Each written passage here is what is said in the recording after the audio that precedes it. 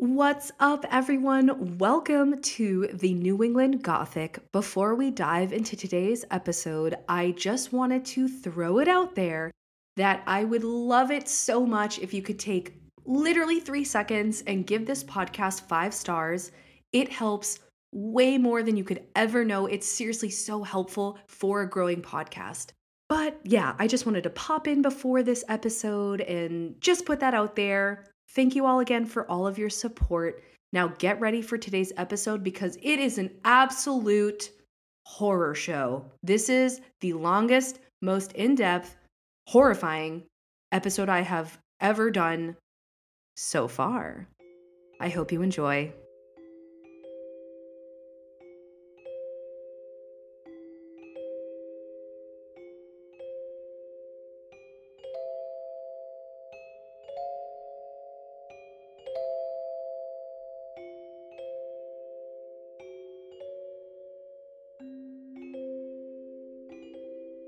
Hello, friends. Don't mind me. I've got a raspy voice thing going on today. Am I sick? Is it allergies? Ooh, that sounded a little rough. Or, am I spending too much time on Jasper the Doll TikTok? If you know, you know. I guess we'll never really find out, will we? Anywho, today's episode is really, really heavy. I actually recorded it yesterday, found out a lot more information. This case is kind of hard to track down the details. So yet again, I have recorded an entire episode and then said, you know what, this sucks. I have better info now. So this is my second round with this topic.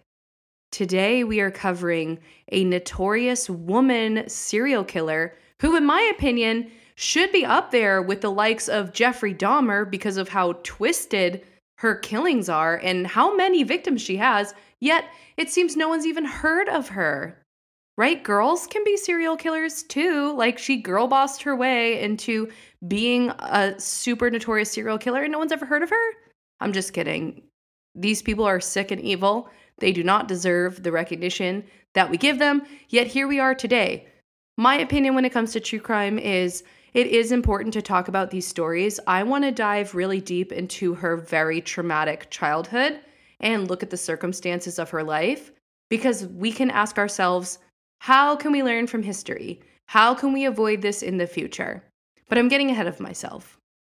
By the way, I should probably introduce myself and the podcast, but I just get so excited to get right into it.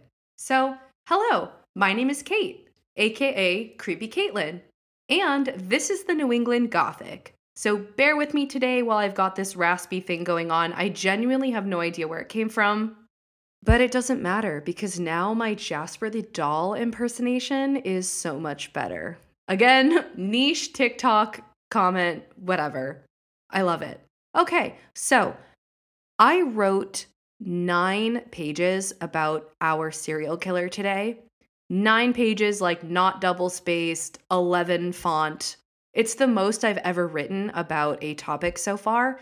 And this is going to be our longest episode and the most in-depth episode yet.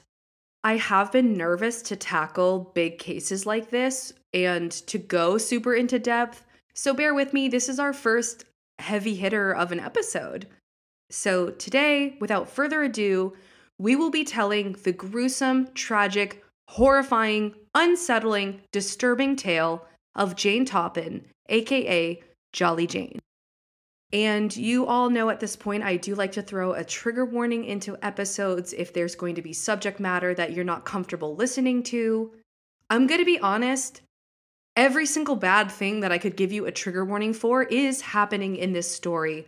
Specifically, we have a lot of sexual abuse and like elder abuse, just a lot of tragedy, and like it's a medical serial killer. She's an angel of death. I'll give that away. She is a nurse.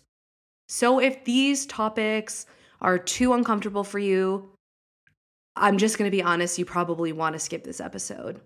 I also want to put a quick kind of disclaimer on this case. Because it is an older case, some details are a little hard to nail down. For example, like one article would say one thing, whereas another book written about her would say a different thing. And I got my information from like 4 or 5 sources for this case because I want to do it justice. So I'm trying my absolute best, but I do apologize if you are listening and you heard something different about this case. I'm just doing the best I can with the pieces I put together. It is an old case. This is happening during the late 1800s. And yeah, let's get into it. So, Jolly Jane. Like I mentioned, Jolly Jane's story is very intense. She has 12 confirmed victims, but it is thought she killed over 30 people during her time as a nurse, where she was very highly regarded, but she herself claims she killed upwards of 100 people. That is a lot of fucking people to kill. Even just the 12 confirmed kills. Jeffrey Dahmer had 17. She's not that far off, and somehow she's just not very well known. But I'm getting ahead of myself per usual. I just need a second because I am blind as a bat and I need to turn my font bigger so that I can actually read it while I'm recording. Whew, okay. Wow, I am only 31 years old and I'm falling apart. All right, let's get into it. Jane Toppan. All right.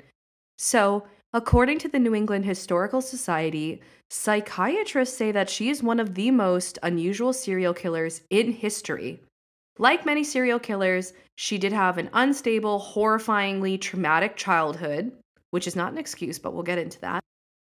But Jane was an erotophonophiliac, which means she gained sexual pleasure from killing and death, which is very unusual to see in a case of a woman serial killer.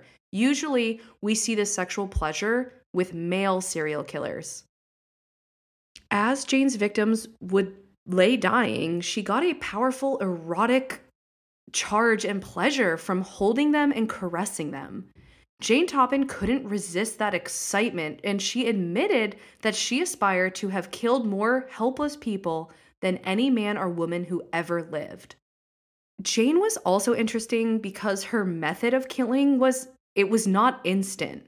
She would kill people slowly with a specialty poison cocktail that she mastered over her years as a nurse, and she would slowly bring them in and out of consciousness as they slowly died. And this is when this like sexual element would come in.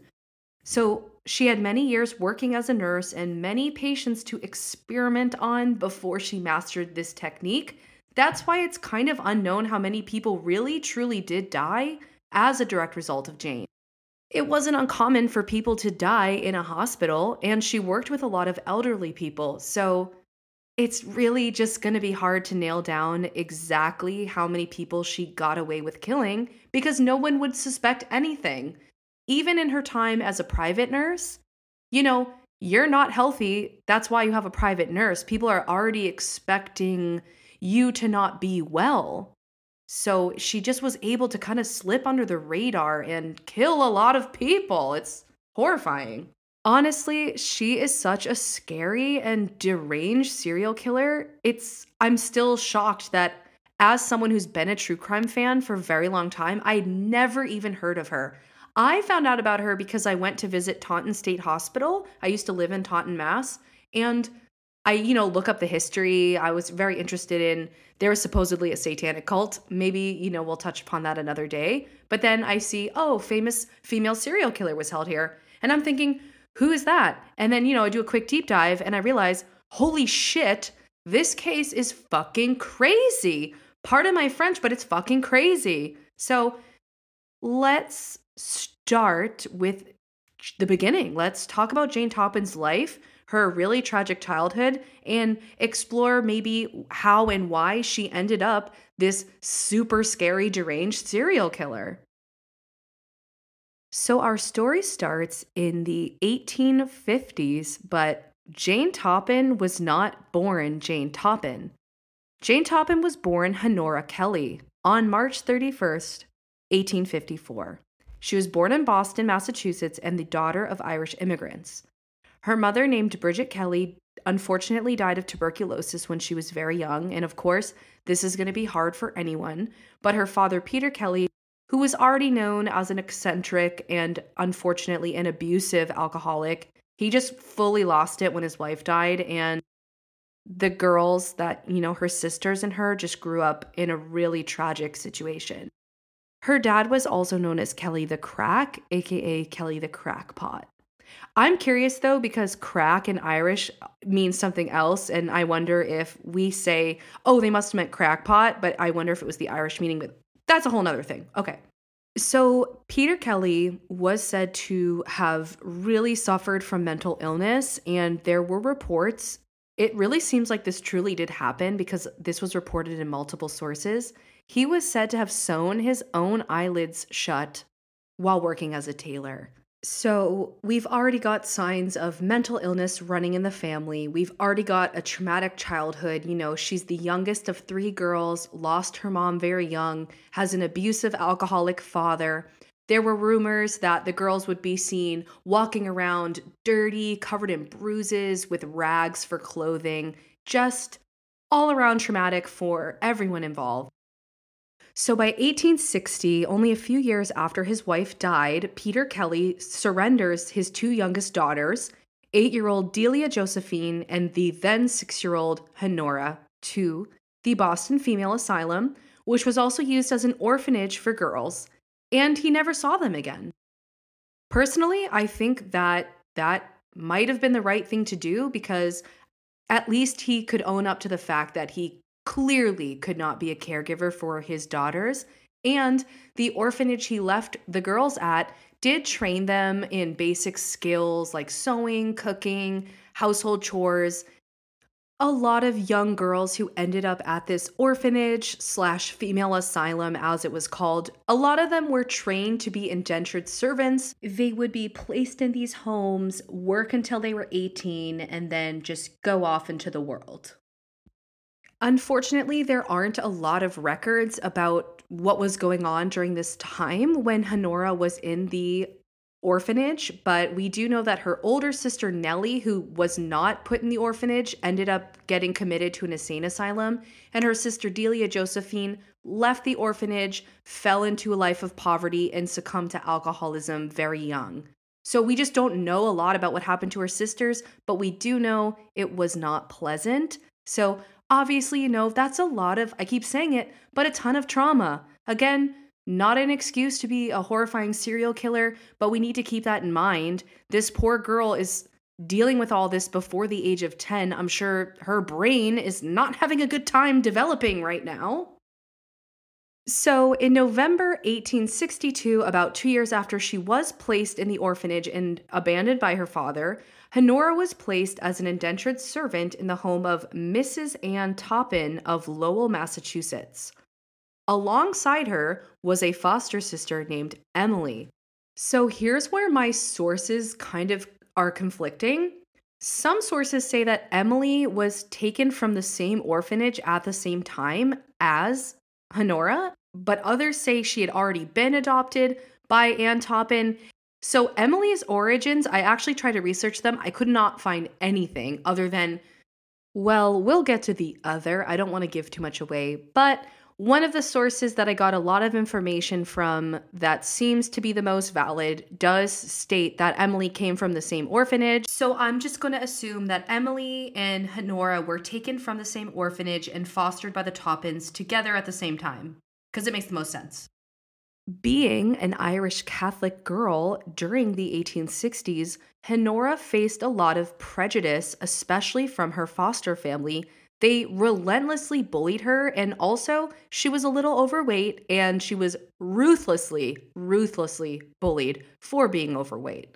So it was very clear from the beginning that her foster sister Emily was the favorite. Her foster mother Anne doted on Emily, loved her so much, gave her everything, and actually formally adopted her, which was something Honora always wanted but never had. So of course, this is going to cause a little bit of resentment to fester. So even though she was never formally adopted by the Toppans like Emily, Honora did take on their surname because they wanted her to distance herself from her former family, from her Irish Catholic upbringing. So the Toppans decided to pass her off as an Italian girl whose parents died at sea because, like I said, of the stigma associated with the Irish. They also renamed her Jane Toppan. So enter onto the stage. Honora Kelly, like I said, is no more. We now have Jane Toppan. So, by the way, Jane's only like 10 years old when this is happening. Imagine your mother dies, your father's abusive, abandons you, then you get kind of adopted, not really, but you're placed in a foster home and you're forced to be a servant, and then they strip you of your entire identity because they say who you really are is not good enough. We don't like it. And on top of that, you are bullied by your foster mother, who's the only parent figure in your life. And you're watching a girl who came from the same background as you and the same orphanage get everything handed to her and doted on. You're going to have really fucked up feelings about yourself. I'm sorry, but nobody would live like that and not end up I don't even know the word. She's gonna have issues, like anybody would have issues. So let's talk about Jane as she now attends school. So Jane was very well liked in school and she did very well in school. However, she displayed the kind of behavior of a sociopath pretty young. They said that they thought she was a sociopath because she was caught telling outrageous lies. She told people her father sailed around the world, that her sister married a nobleman, that her brother was a decorated veteran and he was given a medal by Abraham Lincoln at Gettysburg. However, again, like I'm saying, I'm interjecting my own personal opinion here. I don't think it's that crazy for like a preteen girl whose, again, entire life and identity has been stripped away from her. I think it's pretty harmless that she is doing that. But once you get to know her later on, you realize, okay, this is the start of a problem. But the fact that they call that behavior sociopathic is very interesting to me because I feel like any kid in that situation would do that. So anywho, like I said, Jane does well in school. She's well liked. People described her as being extremely entertaining, very charismatic. So they kind of, like, her lying was definitely annoying to people. There were people who described her as being really manipulative, like behind the scenes. I read that classmates described her as a teacher's pet, so she would suck up to her teachers, be super awesome in front of authority figures, and then turn around and just kind of be a tattletale. Definitely was described as a gossip all of her life, so I don't know. That's where we're at right now. So let's move on to Jane turning 18. So she graduates from Lowell High School and she is now freed from her indentured servitude, and they give her the $50 they're supposed to give her when she is freed from her servitude. And even though she's allowed to go out into the world now, she chose to stay behind in the household as a servant. But to put salt on a open wound that's been opened her whole life, Anne Toppan, her foster mother, dies. And remember, Elizabeth at this point has been formally adopted. So everything goes to Elizabeth. Elizabeth takes over the entire household, inherits everything. And Jane continues to work for the family. Now she's working for her sister. That must have been so painful. Again, seeing her foster sister get everything handed to her, everything she ever wanted. And now she has to work for her. Of course she's going to resent her. I'm sure at this point she's feeling very low about herself. She's already lived a life full of circumstances that would obliterate anybody's self-esteem. But things get worse because her sister Elizabeth gets married to the church deacon named Oramel Brigham, who moves into the Toppan household, and I guess this caused so much tension that Jane actually leaves the Toppan household, which she's lived there for 20 years at this point. She says, you know what? I'm done. I'm sure it was just really painful. Again, just never getting anything you want. She was described as saying she really wanted a husband, she really wanted a family, she wanted to be a mother, but nobody wanted her. She was really bullied, her self-esteem was low, she was bullied for being overweight, she was said to guzzle beer and gossip and just not be very ladylike. So it seems like, based on the descriptions of her, she was just that friend that's really entertaining and they're a great time, but they're kind of crazy and you keep them around because you're like, what the fuck is Jane gonna do next? But yeah, unfortunately, just nobody wanted to marry her. She could not find a suitor. By the time Jane leaves the Toppan household, she's about 33 years old. Self esteem, probably, like I said, I keep saying it, non existent. She's probably severely mentally ill at this point, but there's no mental health resources even today. Do you really think there's going to be mental health resources for an Irish Catholic indentured servant? No. So, again, I'm not trying to ever justify someone being a literal serial killer, but we have to keep in mind that this was a long time coming. This was a lot of shit festering. It's just obviously overall extremely tragic. Maybe as an attempt to gain some control in her otherwise super traumatic and powerless life, Jane started training as a nurse. So in 1887, she starts a training program at Cambridge Hospital. This is where she earns the nickname Jolly Jane for her super charismatic, bubbly, friendly personality. However, she's not a kid anymore, and the gossiping and the lying, the embellishing, this stealing, it's not cute. She's a grown-ass woman. So she's not really liked by the students. It was also noted that during this time period, Jane became addicted to reading smut, which was especially deviant for a woman during this time. So, at some point during her training, it was said that the hospital administration grew really concerned because when they were working on autopsies, Jane became literally obsessed.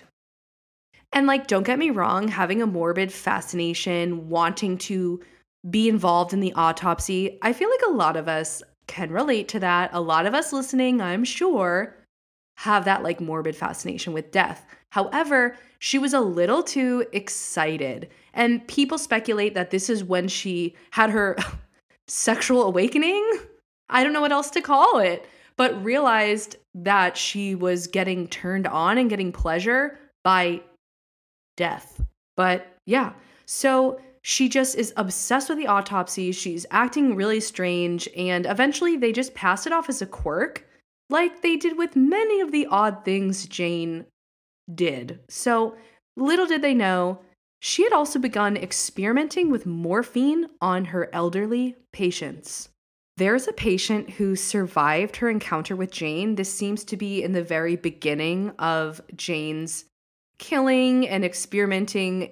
There's no previous victims that are confirmed before this date. So it's safe to say she's experimenting for a while before she moves on to full-on murder. That being said, I wonder how many people she did kill during this time that she got away with, because nobody's questioning anything. They're already in the hospital and they're already elderly or close to death to begin with. So this story is absolutely horrifying, and I'm just gonna get into it. So the patient's name is Amelia Finney, and she had an operation on her uterus in 1887. So after the operation, she said Jane came into her room, tried to dose her with some medicine, and it caused her to lose consciousness. She remembers Jane climbing into bed with her, kissing her and fondling her, and then trying to make her take more medication, but she was able to muster up some strength and refuse the medication. And that's when a doctor came in and startled Jane. So Jane, jumped off the bed and kind of ran away from the situation. Amelia said it was so strange and scary that she convinced herself it had to have been a dream. She said, there's no way this happened. But 14 years later, when Jane Toppan is eventually arrested, spoiler, Finney realizes she is lucky to be alive, that she easily could have been one of Jolly Jane's first victims. So eventually Jane starts training at an elite nursing program held at Massachusetts General Hospital. She's very highly regarded by the higher ups. Like I said, she's a teacher's pet. She's always been a teacher's pet. Then she has this other side where she's like a manipulative, gossiping person that people don't like. So she ends up losing this position because she snuck out one night. So she gets sent back to Cambridge, but she's fired from Cambridge's program because of a reckless use of opiates. I wonder what she was using the opiates for. Nevertheless, because she was so well liked, she was obviously a very charming and must have been very smart. The doctors there, it's so crazy to me. This reminds me of Dr. Death. If you've not listened to Dr. Death, please listen to Dr. Death because it just shows you that to this day, people would rather brush things under the rug than confront an actual problem that leads to people dying. But anyway, because she's so well loved, the doctors actually recommend her as a private nurse for wealthy clients. In fact, she becomes one of the most popular nurses in Boston. She's so highly requested. Jane actually does really well for herself. She earns $25 a week in a time when the average woman was earning about $5 or less a week. So, a woman coming from her background, she's doing great. She should be proud of herself. But yeah, she's also a horrifying serial killer. So maybe she shouldn't be proud of herself. I don't know. I have way too much sympathy. I need to relax on the sympathy. My boyfriend tells me that, you know how they say that boomers all have no sympathy or empathy because they all have lead poisoning? We were joking around because I live in an old apartment with a clawfoot tub, and apparently clawfoot tubs are full of lead. We actually have to go get a lead test for it. And in my head, I'm thinking, maybe it's good for me. Maybe I'll have less. No, that's fucked up. I'm not trying to joke about lead poisoning. I'm sorry. Listen, things are about to take a very dark turn. We're about to get into the victims of Jane Toppan, so I just wanted to throw a little joke in there. Maybe give you a little laugh before you have your jaw on the floor because the rest of this story is so gross and awful. So, shall we? Toppan begins her poisoning spree in 1895 by killing her landlord, Israel Dunham. She takes care of his widow, but eventually kills her as well 2 years later. Her reason for killing them? She said they were old and cranky. A little pattern I want to note, when she kills someone, she tends to, like, quote unquote, step up and assist the victim's family. Maybe she wants to be seen as a hero or feel like really important to them, but she ends up usually killing them as well. So we'll get into that. Her next notable kill would be another 2 years later in 1899. This one is, in my opinion, like the climax of her serial killing career. She actually goes and kills her foster sister, Elizabeth. So killing Elizabeth, Jane herself admits this was a revenge kill. It was not a sexual pleasure kill. And it's so sad because it seems like Elizabeth had no idea her whole life that Jane had been fostering this resentment that would lead to her death. So let's get into it. Elizabeth and Jane stayed in touch their entire adult life, and Elizabeth would often invite Jane to come visit, and she would stay in the house they all grew up in. And they would also vacation down the Cape together. They each had their own Cape house. And in the summer of 1899, Jane said, "Hey, Elizabeth, why don't you come to my house?" Elizabeth had been complaining of feeling depressed, so Jane says, "Let's go on a picnic. I think that'll make you feel so much better. Let's, get all cute and go on the beach, and we're going to have a picnic. It's going to be great." So Elizabeth goes to the beach, and they eat cold corned beef, taffy, and mineral water. And the mineral water is laced with strychnine. According to Jane, like I said, this was a revenge kill, so she made it especially painful and brutal for Elizabeth. Elizabeth died slowly over the course of days, and Jane said, "I held her in my arms and watched with delight as she gasped her life out." That is stone cold evil. Your own sister, who was reported to have treated her extremely well when she took over the household. After killing her sister, there were deaths of patients of Jane. There was Mary McNear, who died on December 28th, 1899. She was 70 years old. And William Ingram, another patient, who died January 27th, 1900, also aged 70. But no one really knows why other than she had been quoted as saying to classmates in her nursing program, I don't see any use in keeping elderly people around. Okay. Red flag, anyone? Red flag? Nobody's worried about this? I don't know. Hi, honeybee. I don't know if you can hear her clip-clopping around, but she's sitting right here with me. She's saying hello. She's loving. It's a beautiful spring day today. Sorry, I had to take another. I get so worked up when I tell these stories, and it's like stressful. This is dark material to talk about. So we're having a little honeybee break. All right, enough of honeybee, back to the murder. Her next victim was actually a friend turned patient named Sarah, but she went by Myra Connors. So Myra Connors had a great job as a matron at a college, and the job came with housing. It's unclear whether Myra was already sick or if she, quote unquote, mysteriously fell ill when visiting with Jane, but Jane is staying with Myra and aiding her after she's fallen ill, which, spoiler alert, ends in Myra dying. So after Myra dies, Jane goes to her employers and claims, "Oh, yes, Myra had actually been training me to take over her job." And they just say, "Okay." And they give her her housing and everything and her job. But Jane did not last long. She was fired for stealing and, again, gossiping and being generally not liked. She's lost her job and she's lost her housing. So remember Elizabeth's husband, Ormel Brigham? Well, Jane decides, you know what, I'm going to go after him. But as a husband, she doesn't want to kill him, she wants to marry him. It seems like even though she's literally killed her sister Elizabeth, she cannot let go of this resentment. It's almost like she wants to take over her entire life. So, what is Jane's plan to woo old Ormel? By killing all the women in his life, she thinks somehow this will make him love her? Reports say that to impress him, she started by killing Brigham's housekeeper, Florence Calkins.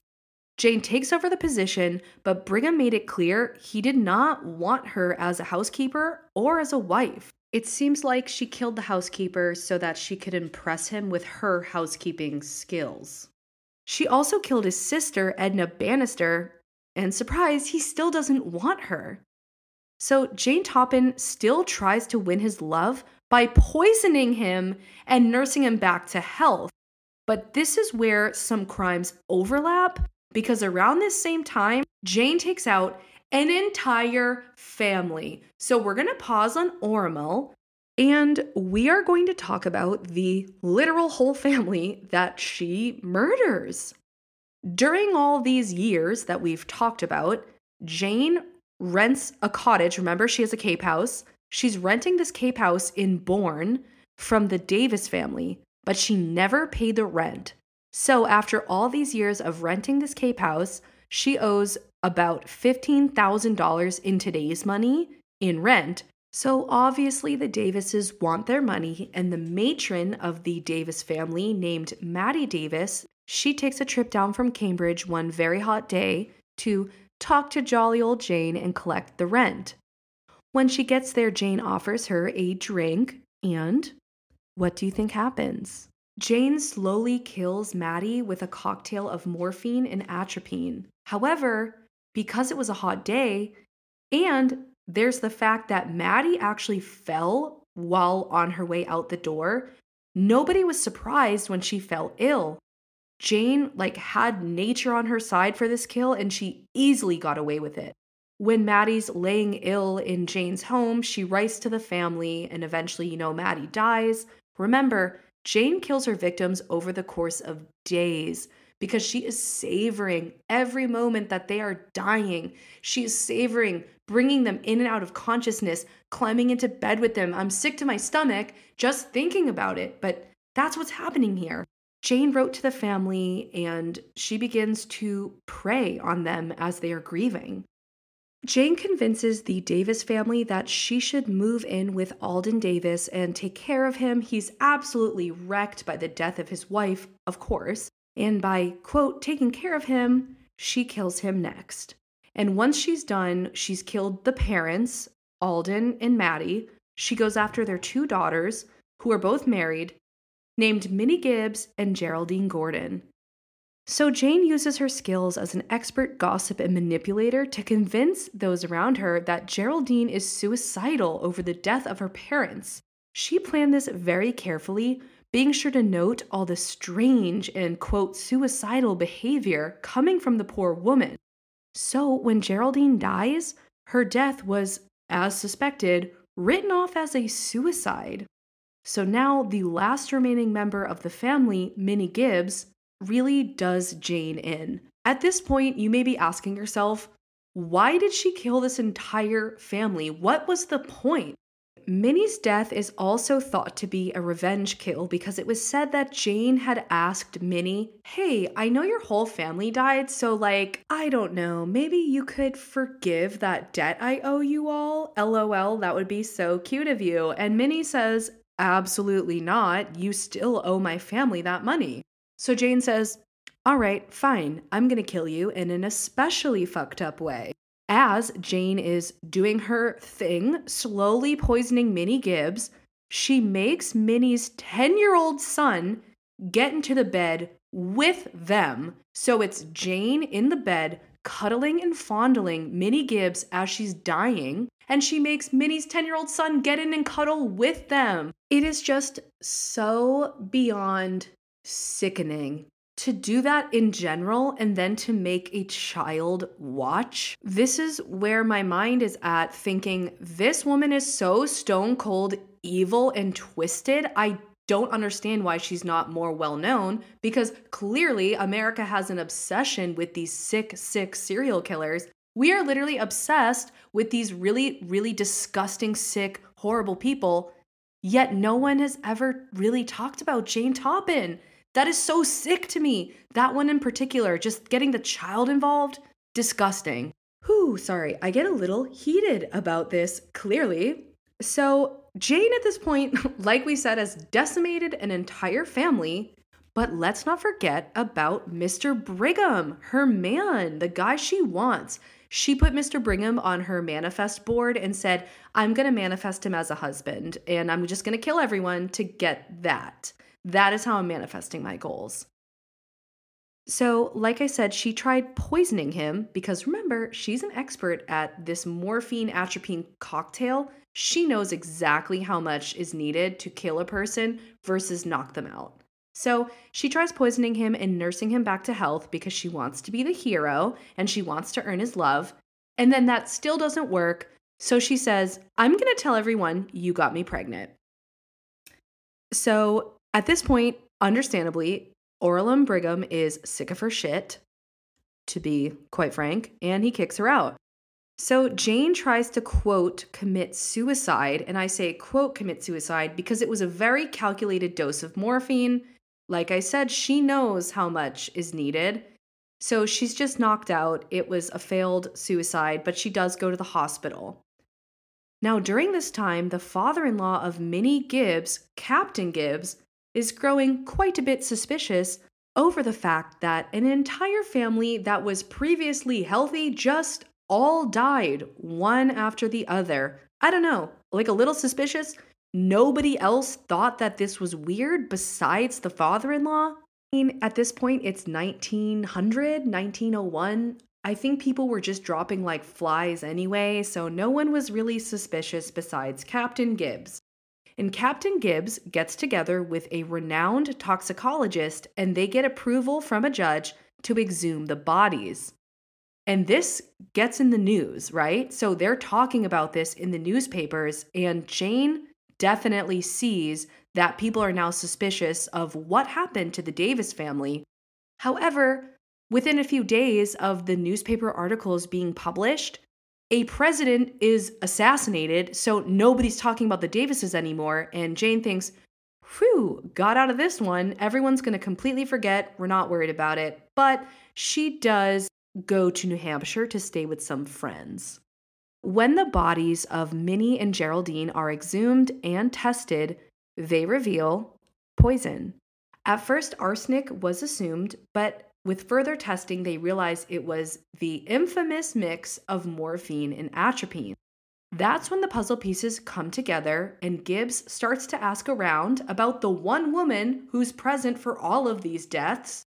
Jane Toppan! He even himself recalls that Jane was a very strange woman, and there was, in retrospect, strange behavior as he witnessed her caring for these family members.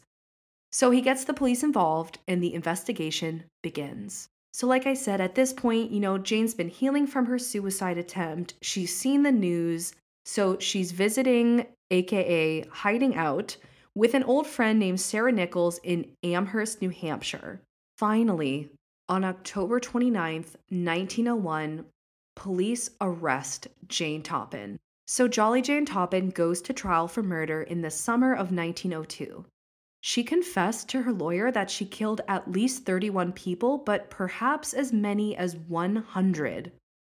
So they definitely go for the whole insanity plea. She says she's not guilty because she's insane. She also claims that she started her killing spree because a boy dumped her when she was 16. She said he was a Lowell office worker and he gave her a promise ring, but then moved to Holyoke and met someone else. A true Lowell love story. No, I'm just kidding. So she was quoted as saying, "If I had been a married woman, I probably would not have killed all of those people." She said, "I would have my husband, my children, and my home to take up my mind." Poor Jane. So an 8-hour trial takes place in Barnstable County, and a jury deliberates for only 27 minutes, and they do find Jane not guilty by reason of insanity.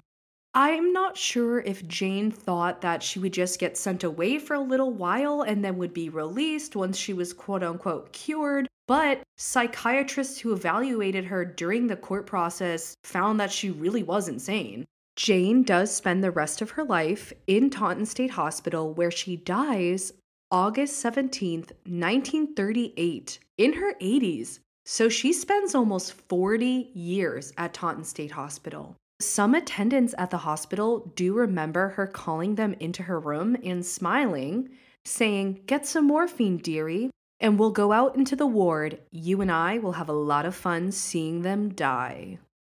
Absolutely chilling. So, a little history on Taunton State Hospital before we end today's episode. This is how I discovered the story of Jane Toppan, was doing a little research on the hospital. And yeah, so Taunton State Hospital is located, of course, in Taunton, Massachusetts, where it is still standing, operating, and it is in the middle of the Bridgewater Triangle. The hospital itself has a dark, interesting story. This place has everything, we've got the serial killers. There was another famous serial killer who was placed in Taunton State Hospital. Maybe I'll do an episode on him. It's not as intense as the Jane story. It's a really quick one.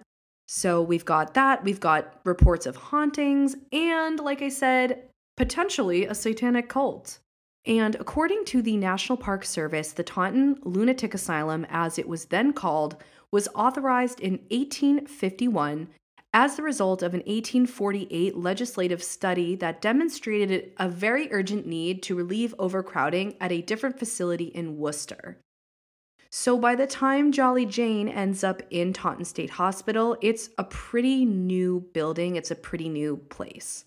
This building is built, that's a weird sentence, they built the building after the famous, what's called the Kirkbride model of asylums. This really reflects the 19th century humanitarian reform movement for those they deemed insane.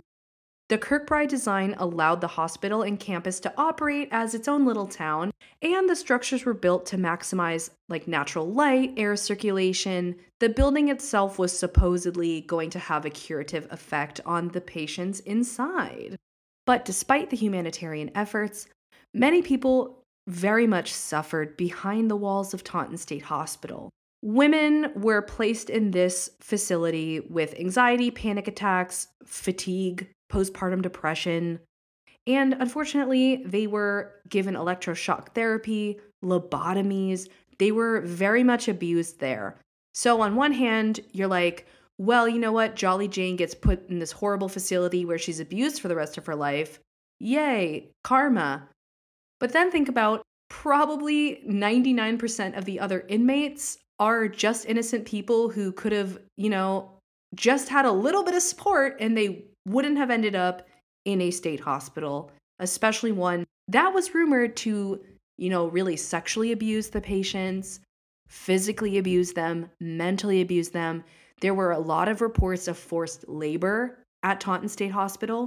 'Twas not a happy place, which is probably why it is rumored to be so damn haunted. I also want to add that Lizzie Borden was held here before her trial, but not at the same time as Jolly Jane. So, yeah, this story is a lot. This was my first true crime deep dive. I hope I did the story justice. Like I said, I have mixed feelings about true crime. I've unfortunately actually been close to not one, but two very famous newer true crime cases. And I've seen how when a case goes viral or is covered by a big podcast, I'm not saying those people who are covering these stories or talking about the stories, I'm sure they mean well for the most part, but I have seen how the families absolutely hate it. It can be damaging, it can cause more problems. So, I personally am going to stay away from any modern true crime. Like if it's not more than 50 years old, I'm not going to touch it with a 10-foot pole. Again, no judgment to those who do cover those types of cases. If you do, I implore you to reach out to victims' families and ask permission if you are going to do it. See how they feel. See if maybe there's an organization or a charity that you could ask your followers to donate to. Just be helpful instead of harmful. Make it a positive experience instead of one that is exploiting. Sorry, I don't mean to end this episode on like a I'm holier than thou and you should do what I say. I don't mean it like that. Just take it from someone who has that perspective of being a podcaster, being someone who talks about true crime, who also knows victims and knows victims' families. And it's, without giving too much away, I'm just end rant. Try and put more good into the world every day. I'm such a Pisces, but I'm serious. Things are rough. We all need to show each other a little bit more love. I'm ranting. It's my end of episode rant. You have all been so awesome. We're actually really close to what my first personal goal for this podcast was, which is 1,000 plays. We're really, really close. I think as of right now, we're at 800. So keep sharing, keep telling your friends, keep playing. I love you all so much. It's so helpful. You are all seriously potentially going to change my life, and I will be forever grateful. And yeah, as always, you can find me on TikTok, Creepy Caitlin, Caitlin. The podcast is on Instagram, The New England Gothic, just one word, and our email is thenewenglandgothic@gmail.com. Send me your listener lore, send me a spooky story, send me a recommendation. I've gotten great emails with places I should cover and amazing listener stories. I can't wait to do more listener lore episodes. And if you just want to vent or have something you need to share with someone and you have no one else you can talk to, email me. I'm serious. Just send me an email. Just get it off your chest. And yeah, I think I've ranted enough. That was the story of Jane Toppan, and it was a doozy. And I think I need to take like a nap because that one was dark. So yeah, I'll see you all next week. I love you all so much. Again, this is the New England Gothic, and my name is Kate Ford.